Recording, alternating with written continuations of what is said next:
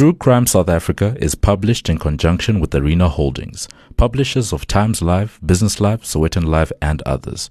The opinions expressed in this podcast do not necessarily represent the views of Arena Holdings and its affiliates. The young woman jogs through the fields of flowers. As she thinks about the rest of her short holiday in Nieuwoudtville with her young daughter, among the beautiful scenery that surrounds her, she has no idea that a plan has already been put in motion that will cut short every dream she has. A gang of hardened criminals are headed her way, and they will show no mercy. This is True Crime South Africa. I'm Nicole Engelbrecht, and you're listening to episode 62, The Flower Gang Murders.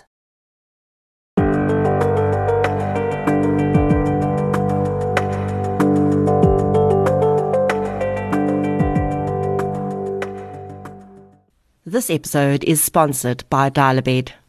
I cannot tell you how many people have said that the podcast is like a sleep aid for them. Apparently it's not that I'm boring, but rather that I allegedly have a soothing voice.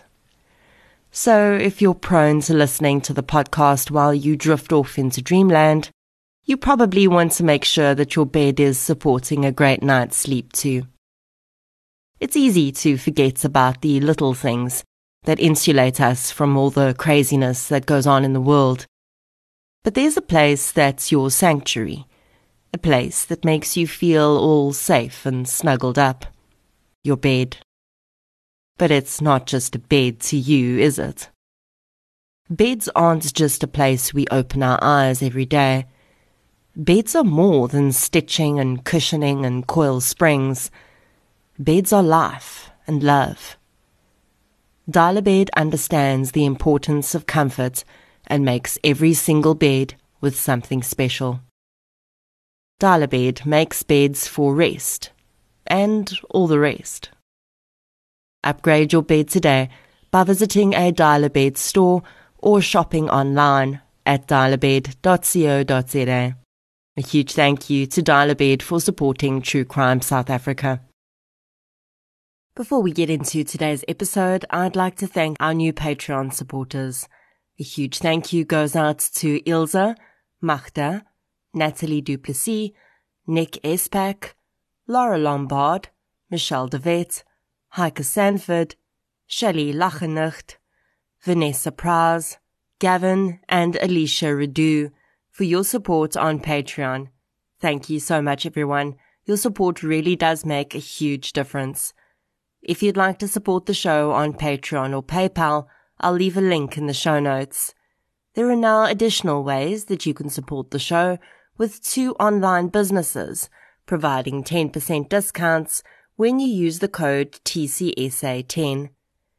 You can get your health and beauty needs at King Online, and you can get all your printing requirements designed, printed and delivered by PrintCrowd.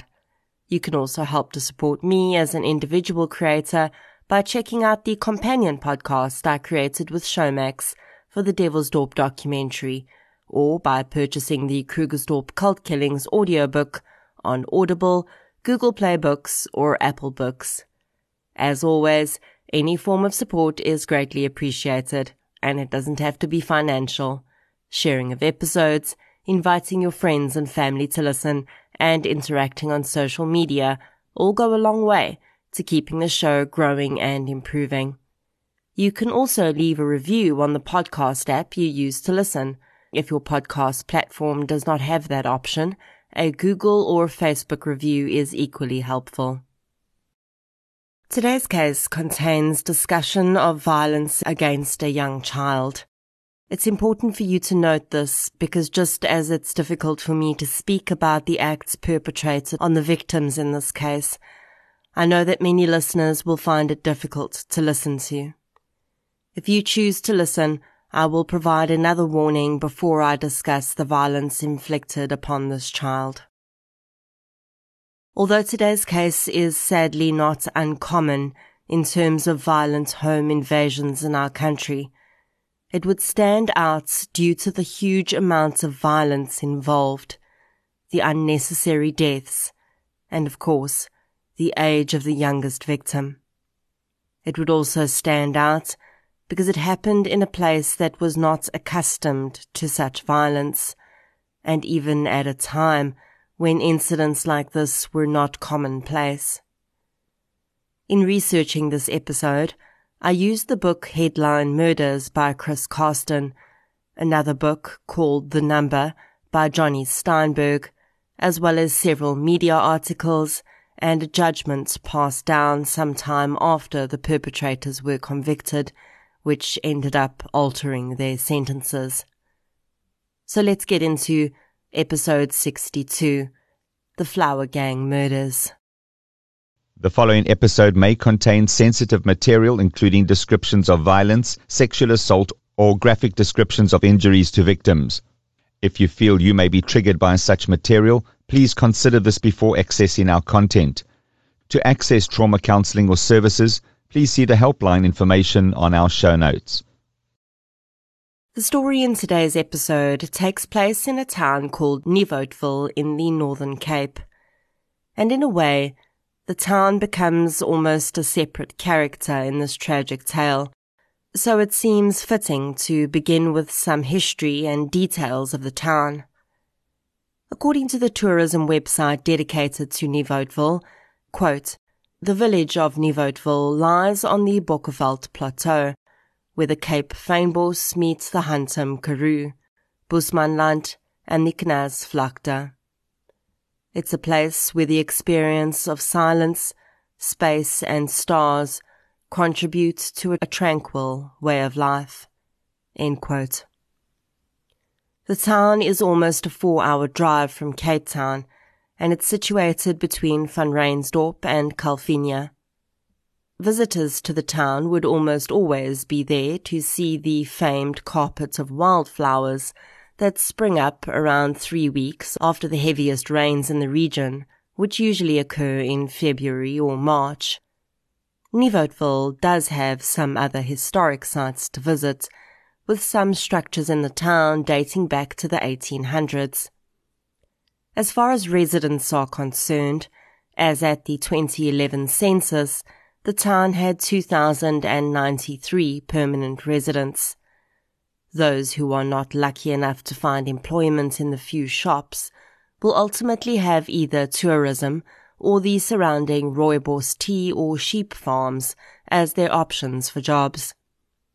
When those options are expended, many will travel great distances every day to work in surrounding towns.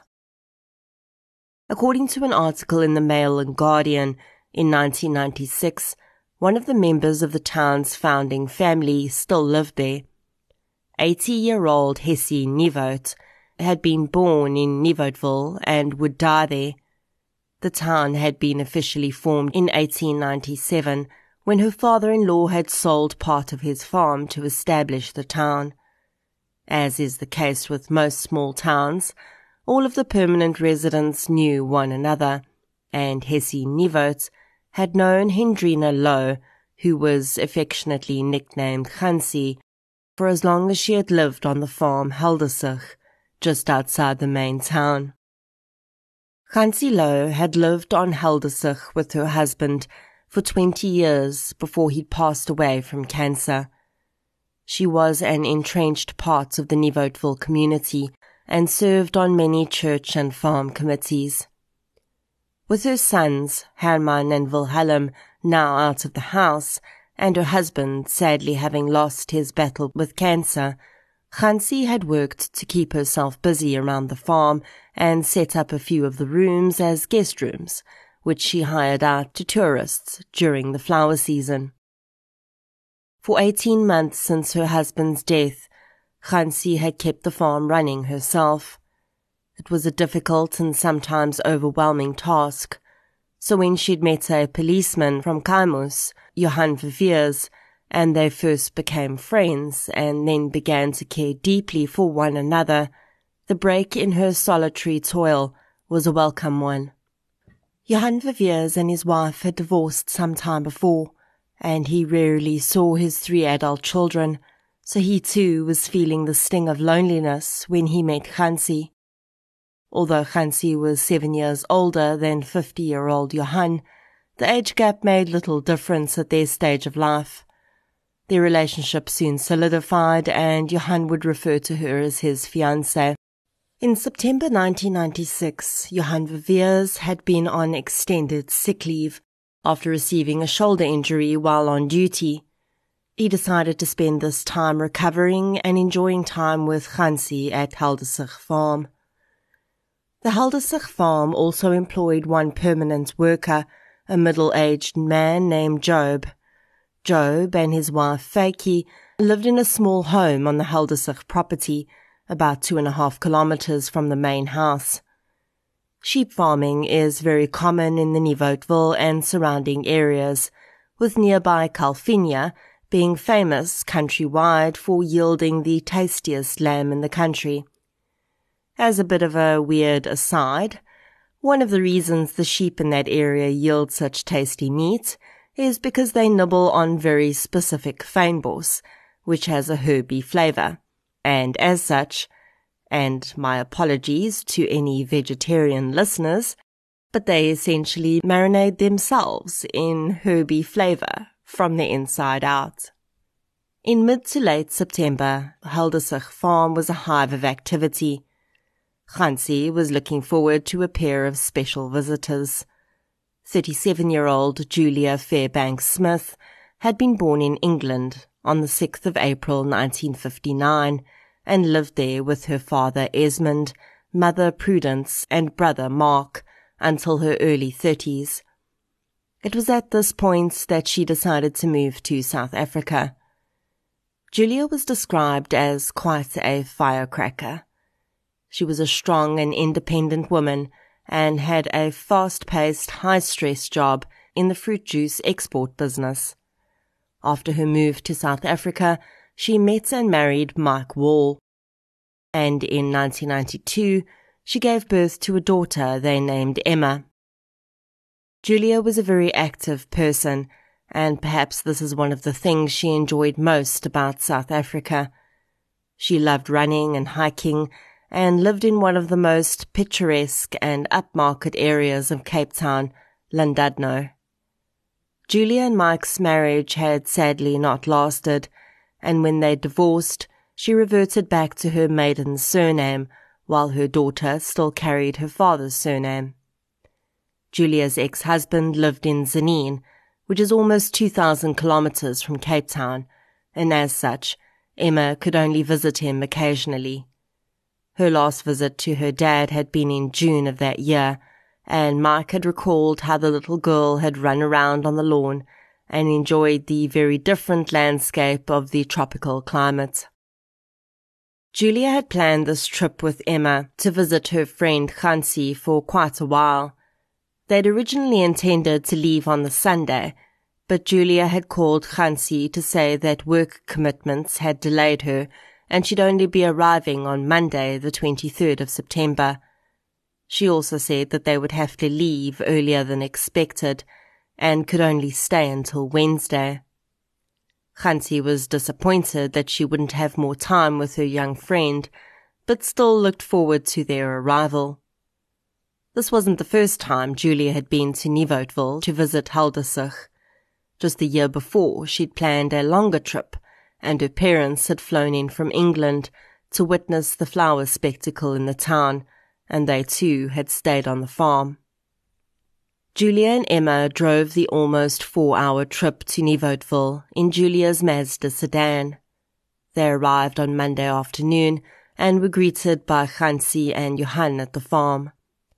Hansi had been preparing all sorts of delicious food for her guests, and she'd baked a tin of biscuits, especially for little Emma. She'd saved the most special meal, however, for the next day's public holiday. On the 24th of September in South Africa, we celebrate Heritage Day. The day is used to commemorate and celebrate the various cultures that make up the melting pot that is South Africa. The public holiday had first been celebrated in 1995, and before that it was celebrated in KwaZulu-Natal as King Shaka Day. The meal that Khansi had planned for the 24th would definitely celebrate her own Afrikaans heritage, as it would be the colloquially termed boerekos, or farmer food. Essentially, this is a reference used to describe any traditional Afrikaans recipe, but for most people it means a square meal of meat, rice, potatoes and pumpkin. Yes, 2 starches and 1 veggie, because that's how farmers roll. Almost always, the pumpkin is served sweetened with syrup or brown sugar and butter.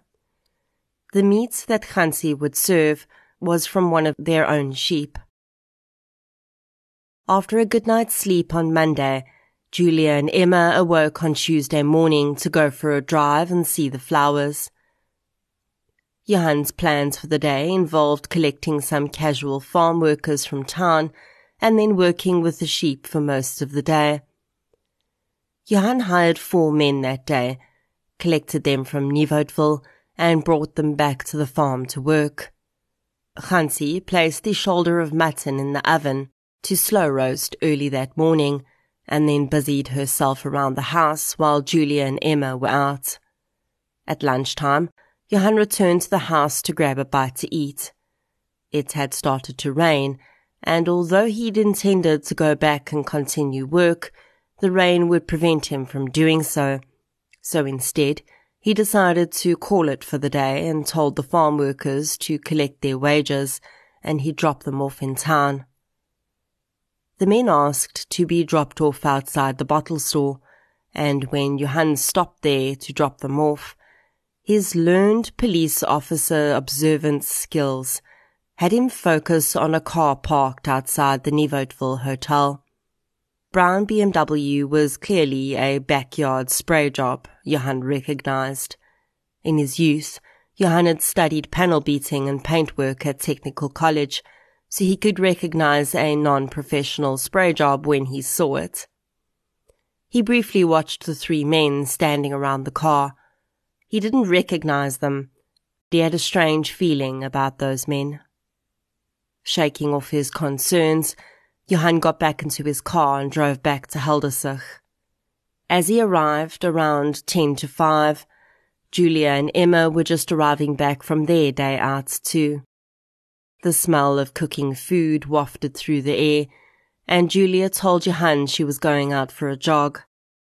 It had started to rain again, and Johan questioned the wisdom of her going out in that weather, but she said she didn't mind. She changed into her jogging clothes, and Johan pointed out that if she ran to the farm worker Job's house and back again, that would equal a 5-kilometer run. Johan went to join Khansi in the house, and they kept an eye on Emma while Julia had her run. He couldn't shake the image of that badly sprayed BMW from his mind, though, and there was a very good reason for that. The story of the men in that BMW started on the Saturday before Julia and Emma had arrived in Nieuwoudtville. Well, of course, their individual stories started long before that, and we'll get into that for some of them later. But the tale of how they came to be together and the crimes they would commit in the run-up and on the day of the 24th of September started when Julia and Emma were still safely ensconced in their home in Llandudno, packing and planning their trip. Willem Mongeya was the owner of that BMW. On Saturday, he'd been at a motorcar rally in Malmesbury. He was pumped up on adrenaline and looking for somewhere to buy alcohol and dagga. He found a shebeen, or informal and often illegal liquor outlet, and also met 4 men there. David Reuters, whose street name was Doggy Dog, Douglas Andre Solomons, street name China, Johannes Brankies, street name Moonlight, and Charles Adams, street name Chico. The men piled into Willem's car with their newly acquired liquor and dagga and drove into Darling Road to smoke a few joints. When they parked on the side of the road, David Reuters got out of the car. He did not join in with the dagga smoking or the alcohol drinking. 2 of the other men pulled Mandrax tablets out of their pockets and started to prepare them for smoking. Willem saw this, and it's alleged that he joked, using a racial slur, and commented that men of their racial group seemed to like their Mandrax. The comment, if made, would likely have been a throwaway one from Willem, no harm intended, but Andre Solomons had not appreciated it. He pulled a knife out and wildly began to stab Willem Mungea. After sinking his knife into Willem 13 times, Solomons stopped, his bloodlust sated. It would later be suspected that the sudden and vicious attack had not just been the result of Willem's remark, but rather it had more to do with Solomons trying to impress someone present. The man who'd stepped out of the car so as not to be exposed to the dagga smoke, David Reuters, aka Doggy Dog, was not just a career criminal. He was the newly minted boss of the Hollanders gang, a faction of the 27s. Reuters was a powerful man, and it was believed that Solomon had hoped to impress the man with his violence. The other 2 men in the car had been taken aback by the sudden attack, but as soon as they realized that Willem was dead, they quickly jumped in to help dispose of his body. They would do this by shoving Willem's body into black rubbish bags and burying them in a shallow grave on the outskirts of Atlantis. They then got back into the man's BMW and claimed it for themselves. For the rest of that Saturday, they trawled the coastal towns, looking for opportunities to steal, and when they ran low on petrol, filling up at petrol stations and then racing away when it was time to pay. By Sunday, they were starting to move inland, and they'd picked up a 5th member. How Zambian national Laston Shavula came to join the 4 men in that car is a matter of who you believe.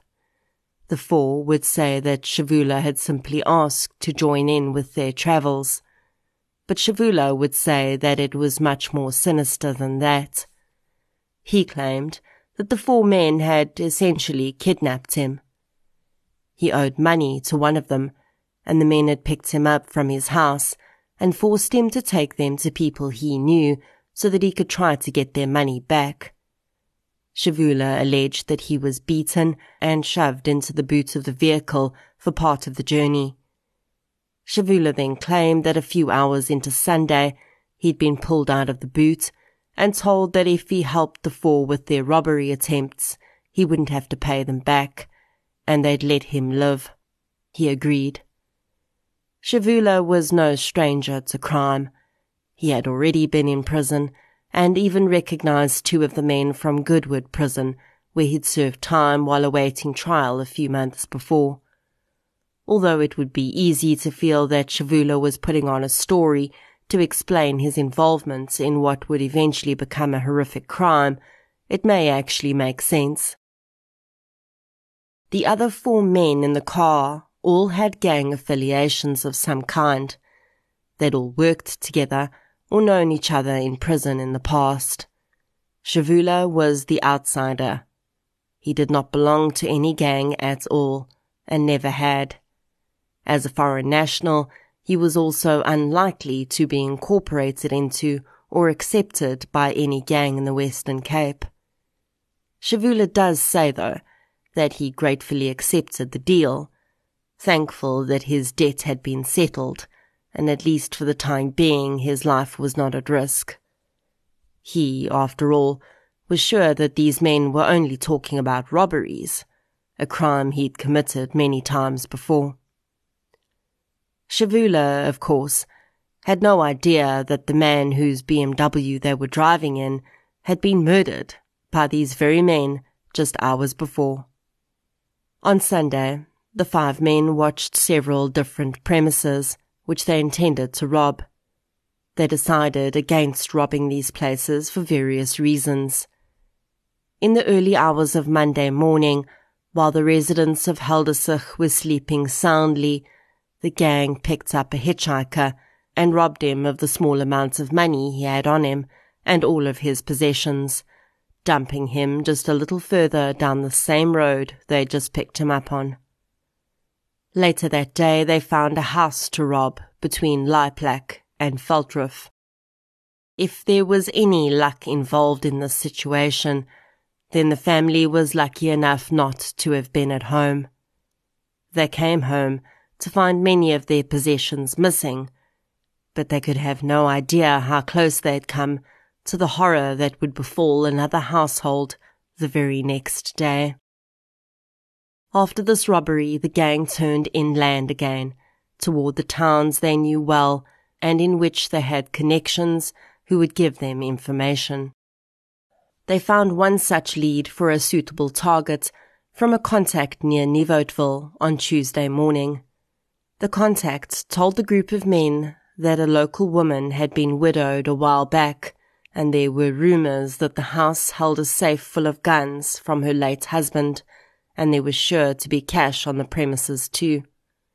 Their intel told them that there were currently 4 people on the property: the widow, her male friend, a female visitor from Cape Town, and that woman's small child.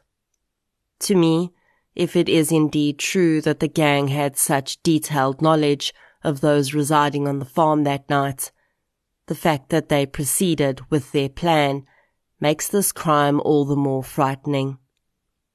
Many of the 5 men had their own families.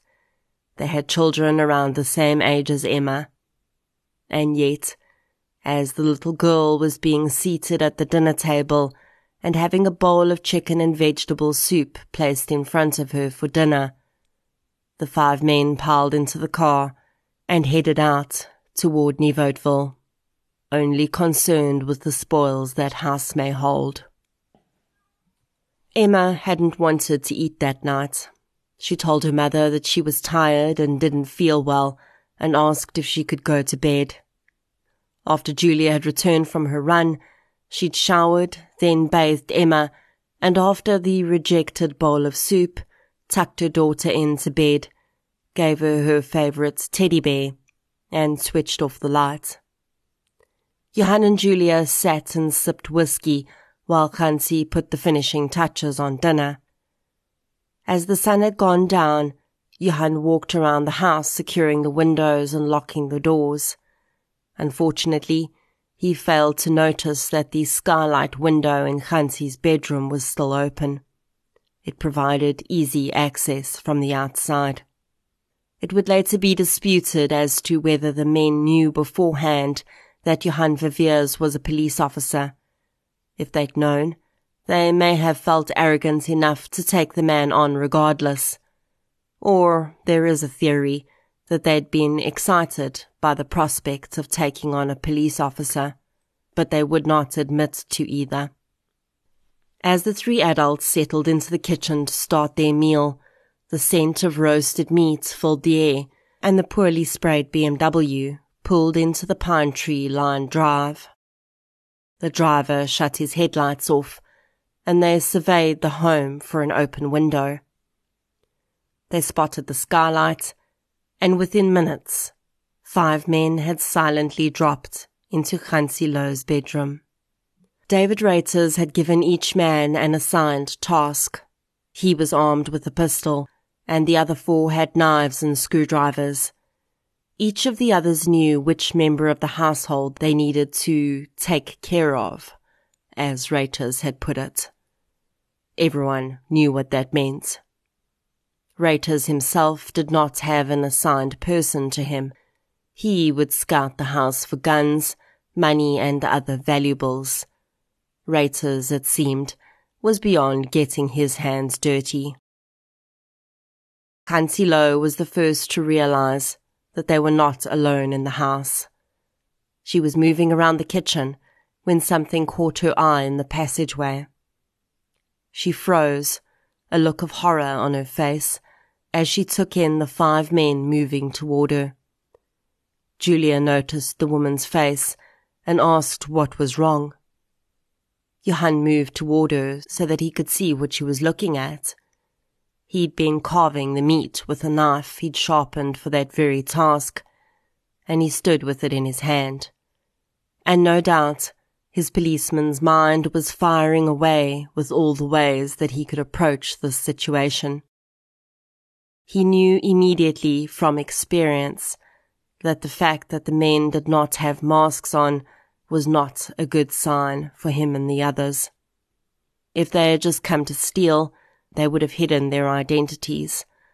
No balaclavas or stockings over their faces meant one thing. These men did not intend to leave witnesses. Johan decided to approach this as calmly as he could. He raises his hands and places the knife on the table behind him to indicate that he is not planning on fighting back. Reuters tells him they want money and guns. Johan says he has money, but no guns. Shavula and Reuters accompany Johan to the bedroom where his wallet and Hansi's purse are. Johan holds his breath as they pass the bedroom in which little Emma sleeps, blissfully unaware of the horror unfolding around her. The other 3 men stay with the women in the kitchen. Johan pulls his wallet out of the cupboard and tries to remove the cash to give it to Reuters, but the man snatches the wallet away. It's likely that Johan was trying to avoid the men seeing exactly what they would do when they opened the wallet, his police badge. Reuters grabs the badge and sneers at it. "Tie him up," he barks at Shavula. "He's a pig." It would later be claimed that, along with Shavula, Adams had also not been too keen on the idea of killing these people. Somehow, in his haze of mandrax and alcohol, he'd missed the directive that this was not going to be an ordinary house robbery. Reuters was in charge, though, and his standing in the criminal community meant that there was no place for weakness among his pack. Everyone knew the score. The events that unfolded after this were a jumble of screams, stabs, and beatings. Please note that I am about to get into the injuries that were incurred by the victims, which include little Emma. If you will find this too difficult to listen to, please do skip ahead now. Johan Viviers was struck with a heavy object in the back of his head. His hands and feet were then bound, and a piece of material was shoved into his mouth. While bound and completely defenseless, one of the men sunk a knife into his back at least 10 times. He lost consciousness at some point during the attack, but was still aware of the screams of the women around him. Andre Solomons, at some point, expressed his desire to rape Julia. He'd thrown her onto a bed and started to unbuckle his pants when David Reuters stopped him and told him that they weren't there for that. He grumbled and obeyed. Instead, Julia was dragged into a nearby toilet and repeatedly struck over the head with a toilet jug. Between the beatings, she cried out for her daughter. She begged Johan to tell her what to do about Emma. Julia Fairbanks Smith fought with everything she had to stop her life from being taken. By the time the men had finished stabbing her, her fingers were horribly cut from trying to fend off the assault. She knew that if she died, there would be no one left to fight for Emma. Try as she might, though, Julia was no match for these vicious men, and after receiving more than 20 stab wounds and 21 blows to the head, she was no longer moving or breathing. In the kitchen, Hansi Low had been tied up with strips of material. She begged for her life while she was stabbed 27 times, struck in the head at least 10, and then throttled with a rope. After explaining to the men how to disarm her car alarm, she was dragged to where Johan lay, and her throat was slit. Emma, woken by the screaming, cried out for her mother. Reuters ordered Johannes Breinkies to kill the child. The man told Reuters that the child knew nothing and they could just lock her in a cupboard. André Solomons, though, had no problem carrying out the order. He stabbed the child twice in the neck and then struck her over the head with a heavy flashlight.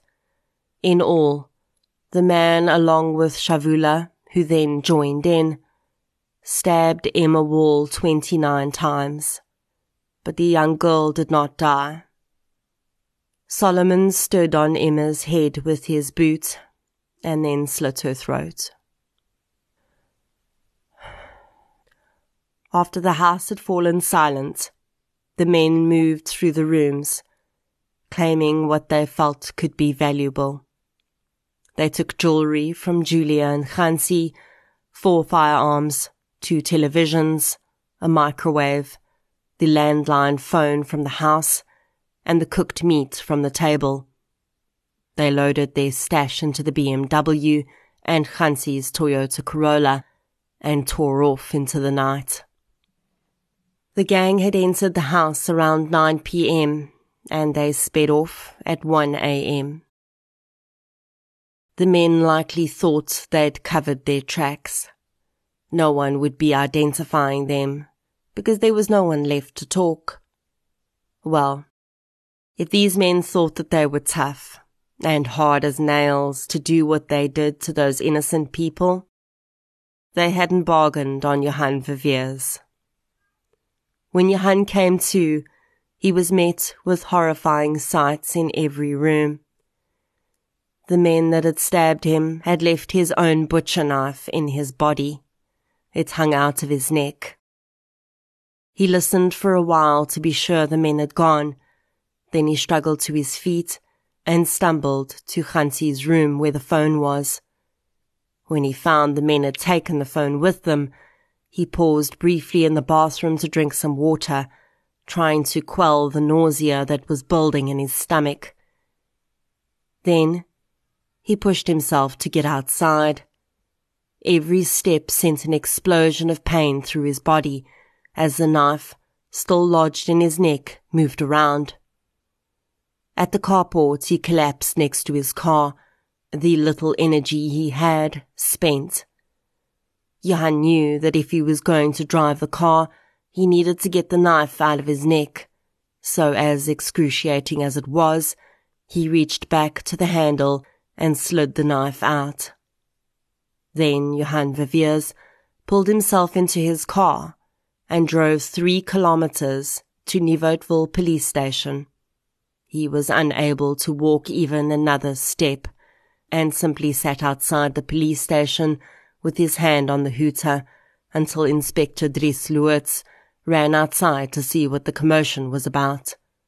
He was able to tell Loots that he and the others had been attacked before slipping into unconsciousness. Johan was rushed to hospital and police and ambulances converged on Heldersich Farm in the hopes of saving the other victims. Sadly, it became very clear that Julia, Hansi and little Emma were beyond saving. The most hardened of police officers would say they'd never seen carnage so brutal. After photographs were taken and before the pathologist's van arrived, one policeman picked up little Emma's body from the floor where she'd fallen and placed her back on her bed. As morning dawned on Heldersich, news of the horrific events of that night started to leak into the small surrounding towns. Telephone calls were made to Mike Wall and then to Julia's parents in England. A tale was told of a horror that was beyond belief. Hansi Louw's sons arrived at the farm later that day.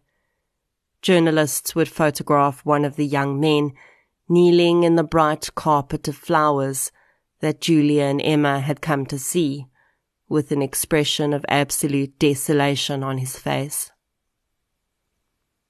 Johan Verveers was rushed to Mediclinic in Paarl, the closest hospital with capacity and equipment to treat such a badly injured man.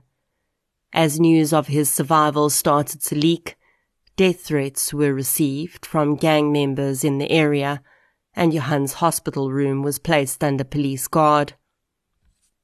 The murderers' greed and arrogance would be their own undoing.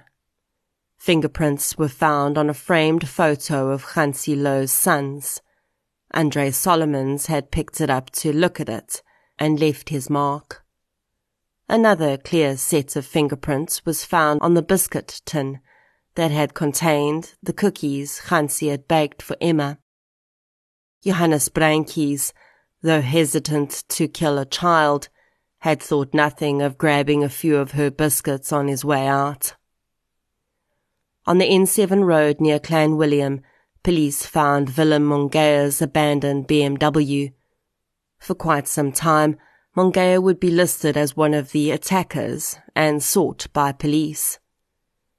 Several days after the crime, police would find Hansi Louw's Toyota abandoned in Atlantis. Andre Solomons had used the car as a taxi in the days after the murders. He'd even stuck his own picture and his transport permit next to the steering wheel and left it there when he abandoned the vehicle. If the man's arrogance wasn't so utterly disgusting, it would be laughable. Also in the vehicle, police found some of the stolen jewelry that the men hadn't gotten around to selling, as well as many empty alcohol containers. Johan Verveers, of course, was able to provide descriptions of all 5 men. He described the man who was clearly the leader of the group. How he had felt sick to his stomach when he first looked in the man's cold, dead eyes. While he'd been standing in the bedroom with the man, he'd gotten a good look at his tattoos. A set of gallows was carved into his forehead, a crown between his eyes, the letter Y on his nose, the word dog on his neck, and the letters MG behind his ears. The level of detail that Johan Verveers was able to recall was astounding. Undoubtedly, his training as a police officer had played a role in that. He also told investigators about the brown BMW he'd seen in the town that day. By comparing sightings of the vehicle in town both before and after the crime, police were able to formulate a list of the suspects they were looking for. Of course, at first, there were 6 names on that list, as they initially believed that Willem Mongea was also somehow involved. 2 days after the murders, the first of the perpetrators, and also the weakest link in the group, was arrested. Laston Shavula was in Atlantis when he was taken into custody. At first, likely afraid of the retribution of being a snitch, Shavula refused to cooperate, but under threats of significant prison time, he eventually relented and showed police where some of the murder weapons were hidden. That same day, 4 other photographs were released to the public. They included all of the gang members except for Reuters, but also included the photograph of Willem Mongea. It seems that no one during these initial days had wanted to finger Reuters, and it's really sad that, at least for the next 4 days, Willem's family believed that he could have somehow been involved in this vicious crime. By Monday, however, with the aid of Johan Verveers' descriptions and some community intel, David Reuters was identified as the leader of the group. A week after the murders, Julia and Emma were remembered in a packed church in Hout Bay. Emma's grieving father attended, but Julia's family from England would hold their own service as the memorial preceded the transportation of their remains to Julia's place of birth in West Sussex, England. The mother and daughter would be interred in the same grave, and their gravestone reads, quote, Remembering with love, Julia Fairbanks Smith, 6/4/1959, and her daughter, Emma, 21/4/1992. Taken together from this life amongst the wildflowers in South Africa, 24/9/96. End quote. While those who had loved Julia and Emma mourned, the police were on the hunt. Shortly after the memorial service was concluded, Solomons, Adams, and Brankies were arrested in a midnight raid on a drug house in Vredenburg. They were so drunk and high on drugs, they made no attempt to resist.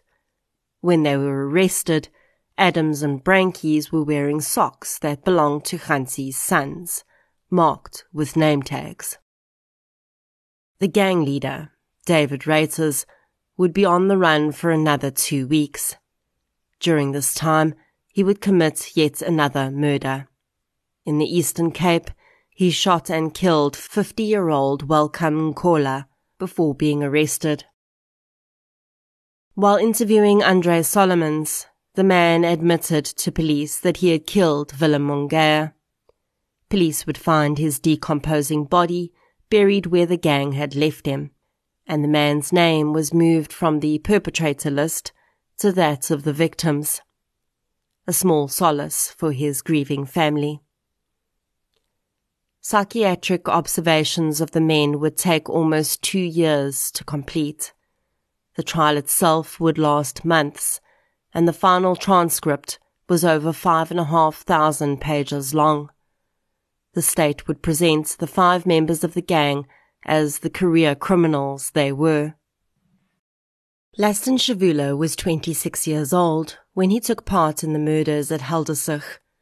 He'd been born in Zambia and had also lived in Malawi before moving to South Africa. At the time of the murders, he was living in Atlantis with his girlfriend. He was working part-time as a bricklayer, but regularly partook in robberies and thefts with a crowd of men he ran with in Atlantis. He'd met Andre Solomons through his landlady, and the money debts he had referred to as the reason for him initially being picked up by the gang was a result of him robbing Solomons after he'd passed out in his landlady's house. Shavula had actually never been found guilty of a crime at that point, despite having been arrested several times, and once being charged with housebreaking. It had been during his time awaiting trial for the housebreaking charge, on which he was acquitted, that he'd seen some of the other members of the group in Goodwood Prison. During his testimony in court, Shavula seemed keen to provide the court with as much detail as he could. As he had never been a gang member himself, his testimony and understanding of certain exchanges between the 4 other men often did not make sense, because they were using gang vernacular and signs that he had no way of understanding. Laston Shavula was certainly no angel, but his history, at least when compared to the other men, did not seem to foreshadow his eventual direct participation in the slaughter of a 4-year-old child. Regardless, when presented with the opportunity, he did take part.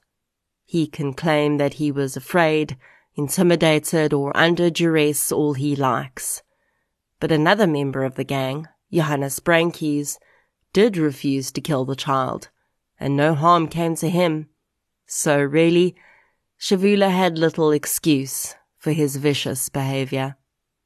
Accused number 2, Andre Solomons, had recently been released from prison when he became involved with Shavula's landlady. He was just 24 years old when he committed the crimes, and when he wasn't in jail, he ran a minibus taxi service. He'd named his taxi Blood In and Blood Out. The young man had been gang-affiliated from a very young age, and his vicious and sudden attack on Willem Mongea was testament to the level of desensitization he'd undergone from being involved with violent people during his early years of development. Solomons had previously been convicted of rape and 2 other violent robberies and assaults. At 16, he'd fathered a child, a daughter, and married the child's mother. He'd set up a home with her in Woodstock, but the child's mother did not want him there after he was released from prison, fearing his gang affiliations would bring danger to her doorstep, so he'd shacked up with Shavula's landlady in Atlantis instead. By all accounts, every action Solomons had taken during the days-long rampage of the group had been to impress and gain favor with David Reuters. Much like in another dimension, he may have started as a cashier in a supermarket and worked his way up into management. Solomons had started his life in the gangs as a runner and worked his way up by proving himself trustworthy and without conscience. The lifespan of the average gang member is far lower than their law-abiding peers, and at 24, Solomons had already lived a lifetime of bloodlust. Charles Adams was 36 years old when the murders occurred. Although he too had gang affiliations, he also maintained steady employment as a bricklayer, in between his stints in Pollsmoor, which were numerous. Adams had 21 previous convictions on his sheet for assault, robbery, and attempted murder. He was married with 1 child, a daughter of 7, and he and his family lived with his mother. Johannes Brankies was unemployed and 31 years old. He lived with his mother and had 2 children. One was 7 and the other 13. His record also reflected dalliances with gangs in prison, and he had 9 previous convictions to his name for robbery and assault. It was David Reuters, at 36 years old, that was the bloodthirsty thread that stitched this menagerie of criminals together into the gang they became that day. As I previously mentioned, Reuters was the head of the Hollanders gang, which belonged to the 27 section of the Numbers prison gang. He was widely respected and feared in the Western Cape. Reuters had been released from prison just 2 weeks before the murders. In total, before the current murders, he had 16 previous convictions. He'd been serving a 14-year prison sentence for another murder. When he was released, he'd gone back to running a shebeen in Malmesbury, from where he conducted all of his illicit activities.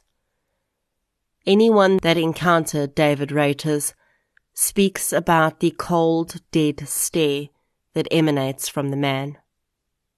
Despite the fact that he deals in drugs and alcohol, when he's committing his crime, he refuses to partake of them. He appears to always want to keep a clear mind.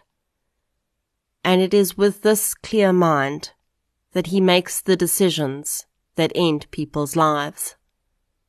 There is no haze of drugs or alcohol to explain away Reuters' continued acts of violence.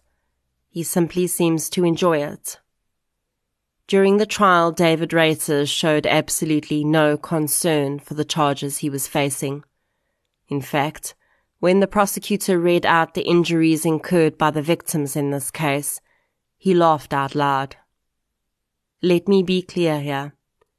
For David Reuters and many like him, prison is an uncomfortable place. It's a place where they don't necessarily have access to all the small pleasures in life, and I have no doubt that he would rather be walking the streets.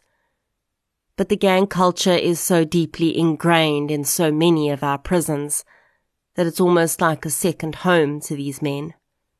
They have even more power inside than they do outside, at least over their fellow prisoners. Reuters will be going back into prison with even more so-called street cred than he'd left with. He'd committed some of the most vile murders South Africa had ever seen, and that would earn him an even more formidable reputation. I'm going to go deeper into this aspect of this case in a moment, but for now, let's get back to the trial, conviction, and sentence of these men. In 1999, all 5 members of the so-called Flower Gang were found guilty of all charges against them, which included the murder of Willem Mongea. The lengthy psychiatric assessments had concluded that of the 5 men, only Laston Shavula was not a clinically diagnosable psychopath. They were declared dangerous criminals by the judge. This declaration in South African law essentially means that the criminal at hand is too dangerous to be allowed the privileges of an ordinary parole process, and any possibility that they would be released must be brought before a judge and heard as a complete case before parole is considered. Reuters, Solomons, Adams and Brankies were ordered to spend 50 years in prison before being eligible for consideration for parole. Shavula was ordered to spend 30 years in prison before being eligible for parole. The judge ordered that all 5 members should be imprisoned in separate prisons across the country to avoid them ever having the opportunity to conspire together again. Johan Viviers retired from the police soon after the attacks. He moved to a coastal town in the Western Cape to live out the life that he should have been able to enjoy with Hansi on the farm in Nieuwoudtville. The motives for the murders of Julia, Emma and Hansi, and the attempted murder of Johan has always been a point of debate. In South African law, the state does not have to prove motive to prove guilt. But this is the question we as members of the public always want answered. Why? Why would it be necessary to so savagely slaughter these innocent human beings, including a 4-year-old child? Although police would believe that the motive was purely financial, and the men had just been out for money and guns, as they had claimed, the public would even bandy about a possible racial motive. In reality, it seems to have been none of these things that drove these men to kill, and it would be the actions of David Reuters and the events that took place after the murders, and even after the convictions and sentencing, that would seemingly point to a true motive. This motive theory is presented in the book Numbers by Johnny Steinberg. In it, an ex-convict and member of the Numbers gang who was imprisoned with David Reuters both before and after the Nieuwoudtville murders, speaks to the author about what he saw during that time. The man says that although David Reuters had always been a well-respected gang member, when he left prison after his 14-year stint for the murder, he'd been a member of the 26ers, and essentially a foot soldier. His appointment as head of the Hollanders came with the understanding that he needed to make a name for himself and establish his presence as a feared leader. When he returned to jail after the Nieuwoudtville murders, he was not just head of the Hollander faction. He was a general of the entire 27s. The convict that was imprisoned with Reuters claims that he had asked the man outright why he'd killed the people in Nieuwoudtville. He says that Reuters told him that he did it to complete the number. In other words, he did it to gain standing in the 27s. Now this could easily be dismissed as the fabrications of an ex-con and gang member who wanted to insert himself into a case that had made headlines. Except that if we look at the crimes and the testimony of Laston Shavula, there are actually many things that point to this being true. As Steinberg says in his book, these indicators would not have been picked up by even the most experienced criminal investigator unless they had knowledge of the Numbers gangs. And to be clear, it makes no difference to the actual investigation or the matter of guilt or innocence whether these clues were picked up, but it does help us to get a glimpse into the mind of Reuters and why he may have instructed these murders to be committed. The first clue that Steinberg points out is Shavula's retelling of the words Reuters used when he told Solomons to kill Julia. He'd barked out, "Up, bayonet," upon which Solomons had produced his knife and started to stab Julia. Shavula had no idea what this meant at the time, but the command harks back to a tale that's told among the Numbers gang about the formation of the 27s. To delve into the entire history of the Numbers gang will take more than a few episodes, but suffice to say that the gang has built its own folklore of partially true and partially mythical tales to explain their doctrines and actions. Many of these are based on old military ideas, in which the Numbers are seen as an army of sorts. This is why they have rankings similar to those used in the military. The command "up bayonet" comes from a 27 story in which a general instructs his soldiers to produce their knives and proceed into battle. The bayonet specifically is a weapon that is regularly referred to in Numbers legends, and in the modern day it has translated to any weapon that can stab. The second piece of Shavula's testimony that's pertinent to this theory, according to Steinberg, is that after stabbing Julia, Solomons had walked down the hallway, and in blood on the wall, he had written, "Blood has saluted." According to Steinberg, the 27s is the only Numbers gang in which new recruits must commit murder in order to acquire membership. It's believed that this was Solomon's way of declaring that he, under Reuters' instruction, had taken blood and earned his place in the 27s.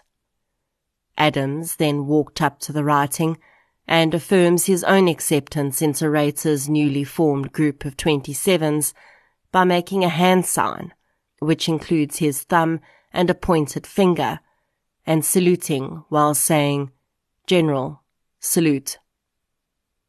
One last sign that this was very likely Reuters' way of earning his leadership of the 27s happens when the gang is driving away from the house after the murders.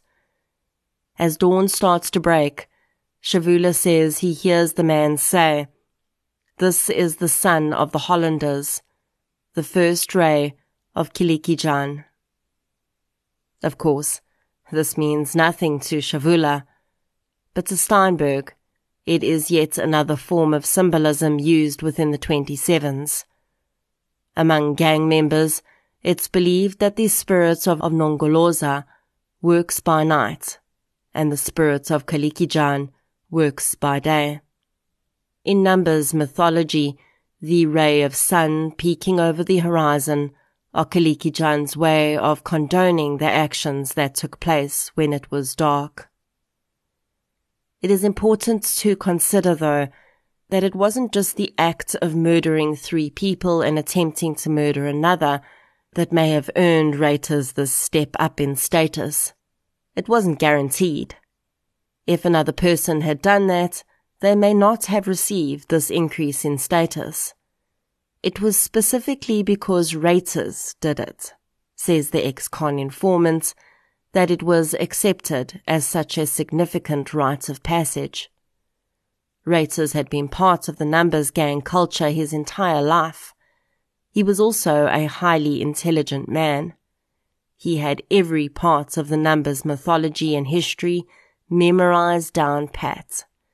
And it was this, combined with the murders committed in Nieuwoudtville, that earned him his promotion. The man would also allege that Reuters had been very cunning about when he did what he did. Due to the violence required to become part of the 27s, almost all of their members are imprisoned in Pollsmoor. This makes it rather difficult to recruit more members, and with the strict requirements of being a 27, the section of the Numbers gang was dying out. Reuters allegedly saw this, and decided that there was no better time to offer new leadership and extend his ability to recruit.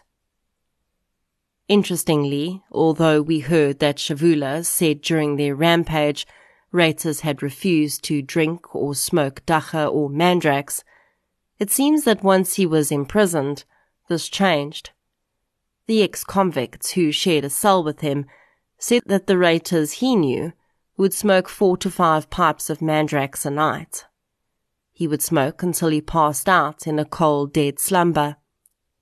When he asked Reuters why he did this, the man said that if he didn't, he would experience night terrors so severe that he would be climbing the bars of his cell to get away from the demons that chased him in his nightmares. The ex-con had gently suggested to Reuters that perhaps this was the spirits of the people he'd murdered that came back to haunt him. Whether or not Reuters really had used the Nieuwoudtville murders to set himself up for a soft ride in Pollsmoor, he would be sorely disappointed when his indeterminate sentence was handed down and he was moved from Pollsmoor to CMAX prison in Pretoria. I cannot even imagine the relief that the indeterminate sentences must have brought the families of Julia, Emma and Hansi, and of course to Johan, who'd survived and had received death threats from gangsters on the outside. But sadly, that relief was to be short-lived. In 2001, the 5 men brought an appeal to the Supreme Court of South Africa in which they first questioned the constitutionality of the dangerous offenders legislation and secondly, appealed the determination in their own case. While the Supreme Court upheld the constitutionality of the dangerous offender legislation, it did determine that in 1999, the court in the 5 men's case had not properly applied the law. The main reason for this was that the Supreme Court felt that the dangerous offender legislation had been incorrectly applied as a replacement for the death penalty, which was abolished in 1995 in South Africa. This had never been the intention of the legislation, and as such, the Supreme Court replaced the sentences handed down with life sentences. At the time, this meant that the men had to serve a minimum of 20 years before being eligible for parole, and they would no longer be required to report to a court of law for their parole to be heard, but they would be dealt with by the same parole system as other offenders. This essentially means that as of 2019, these men will have been eligible for their parole to be heard by a parole board. As far as I can tell, none of them have been released, but there is a Facebook page set up to campaign for the release of David Reuters, believe it or not. Reuters, for his part, has been doing a pretty good job of being a thorn in the side of correctional services during his time in prison. In 2008, he led an appeal to the High Court to demand that he be returned to a Western Cape-based prison after he and 10 other offenders were moved to prisons in Bloemfontein. Reuters complained that his constitutional rights were violated because he'd been refused access to visits from his family. As of 2010, he was still in Mangaung prison in Bloemfontein, and the reason I know this is that in that year, the Herald newspaper published an article detailing the fact that the murder of Welcome Nkolo, which Reuters had committed while on the run after the Nieuwoudtville murders, had never seen the inside of a courtroom. While Willem Mongea's murder was included with the gang's crimes in the 1999 court case, Welcome's was not, and Reuters was never put on trial for that case, despite admitting to the murder. One of the main reasons that correctional services moved many of these specific offenders, including Reuters, and they were quite open about this, is that these men would have had very little power in a prison in Bloemfontein. In most prisons in the Western Cape, Reuters would be well known as a general in the 27s. But in Bloemfontein, the gang ecosystem would be quite different. Unfortunately, it seems that at some point Reuters got what he wanted, and he was transferred back to Malmesbury Prison, where he would have an incredible amount of sway with prisoners. I have no doubt that the Department of Correctional Services came to regret this decision, as in 2019, the very year that Reuters would have been eligible for parole for the first time after the Nieuwoudtville murders, Netwerk 24 reported that he was moved in an emergency transfer to Uniondale Prison after the attempted murder of a prison employee. Catherine Solomons was in her office in the school section of Malmesbury Prison when a prisoner, armed with one half of a pair of scissors, squeezed through 3 sets of bars and attacked the woman, stabbing her up to 10 times in her head, neck and back. Catherine Solomons miraculously survived the attack, but it was determined that Reuters had given the order for her murder. Uniondale is still in the Western Cape, but it's about as far as you can get from a prison perspective before you enter the Eastern Cape. I cannot say for sure whether Reuters is still imprisoned there today. Today, Heldersicht Farms still accommodates guests who want to visit Nieuwoudtville to enjoy the wildflowers. As the tragedy happened so long ago, it's very likely that those visitors will have no idea about the horror that once unfolded in that beautiful piece of land, and perhaps it's better that way. Julia and Emma arrived at Heldersicht with dreams of happy days among the flowers, and perhaps in their memory, and in the memory of the place that Kansilo so loved, the best way to move forward and dispel every lingering dark cloud over the farm is just to enjoy it and its beauty as was originally intended. By 2014, both Esmond and Prudence Fairbanks Smith, Julia's parents, had passed away. Her brother Mark started a trust in his sister and niece's name. The intention of the trust is to create and maintain an arboretum of trees and shrubs in the village in England in which Julia was born. It's a place where Mark Fairbanks Smith hopes people will be able to pause and enjoy nature, and maybe to picture a 4-year-old girl running around and laughing among the trees, carefree and full of joy, exactly as she should be. For the community of Nieuwoudtville and the surrounding areas, the murders at Heldersicht were a turning point. Although it's still probably one of the safer places in the area, the community members there came to realize that they were not as insulated from the bad things in the world as they thought. Even though this crime happened 25 years ago, people who live in the area still think about the victims lost and forever changed that night, every time they drive past. Although I spent a good part of this episode discussing the possible motive behind this crime, and I hope, if you've always wondered, perhaps it gives you some more information, at the end of the day, it doesn't really matter. And even though we may now know the general thought process behind these murders, it still doesn't really answer the question why. Why? Why did David Reuters and his 4 accomplices think that it was okay to take these 3 people's lives, to take the life of a 4-year-old girl, just to further their standing in some gang? It just boggles my mind to think that anyone could be that revolting. This case is one of the few that has drilled itself into my brain. And I think it's because no one should have to have their last moments be that way. No mother should have to die screaming her child's name, and terrified that these men are going to her room next, and there's absolutely nothing she can do about it. No little girl should have to take her last breaths just 4 years after she took her first, confused, afraid, and not understanding why mommy isn't coming to save her.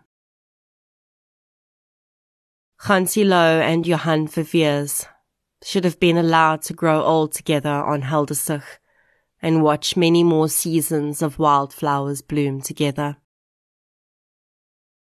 Although these 5 men may have felt like little gods as they drove away from that farmhouse that night, having had ultimate control over life and death, their power was sucked away the minute that Johan Verveers lifted his head and dragged himself to his car. And as he sat outside that police station with his hand on the hooter, using his last bit of energy to relay what had happened, he took away any power those 5 thugs ever thought they had. With all their knives and screwdrivers and guns and psychopathy, Johan Verveers beat them out with the power of his indomitable spirit. Willem Mongea, Julia Fairbanks Smith, Emma Wall, Hansi Lo, welcome Ngholo, rest gently.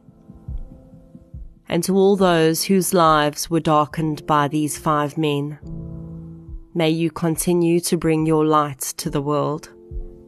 We need it.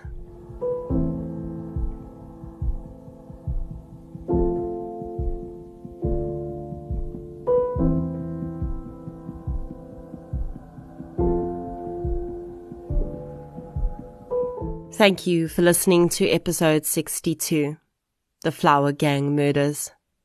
If you enjoyed this episode, please be sure to subscribe to the show on the platform you're using to listen right now. You can also follow us on social media. We're on Facebook, Twitter, and Instagram. I'll be back next Friday with a Spotlight minisode. Until then, as always, thank you for your support, and I'll chat to you soon.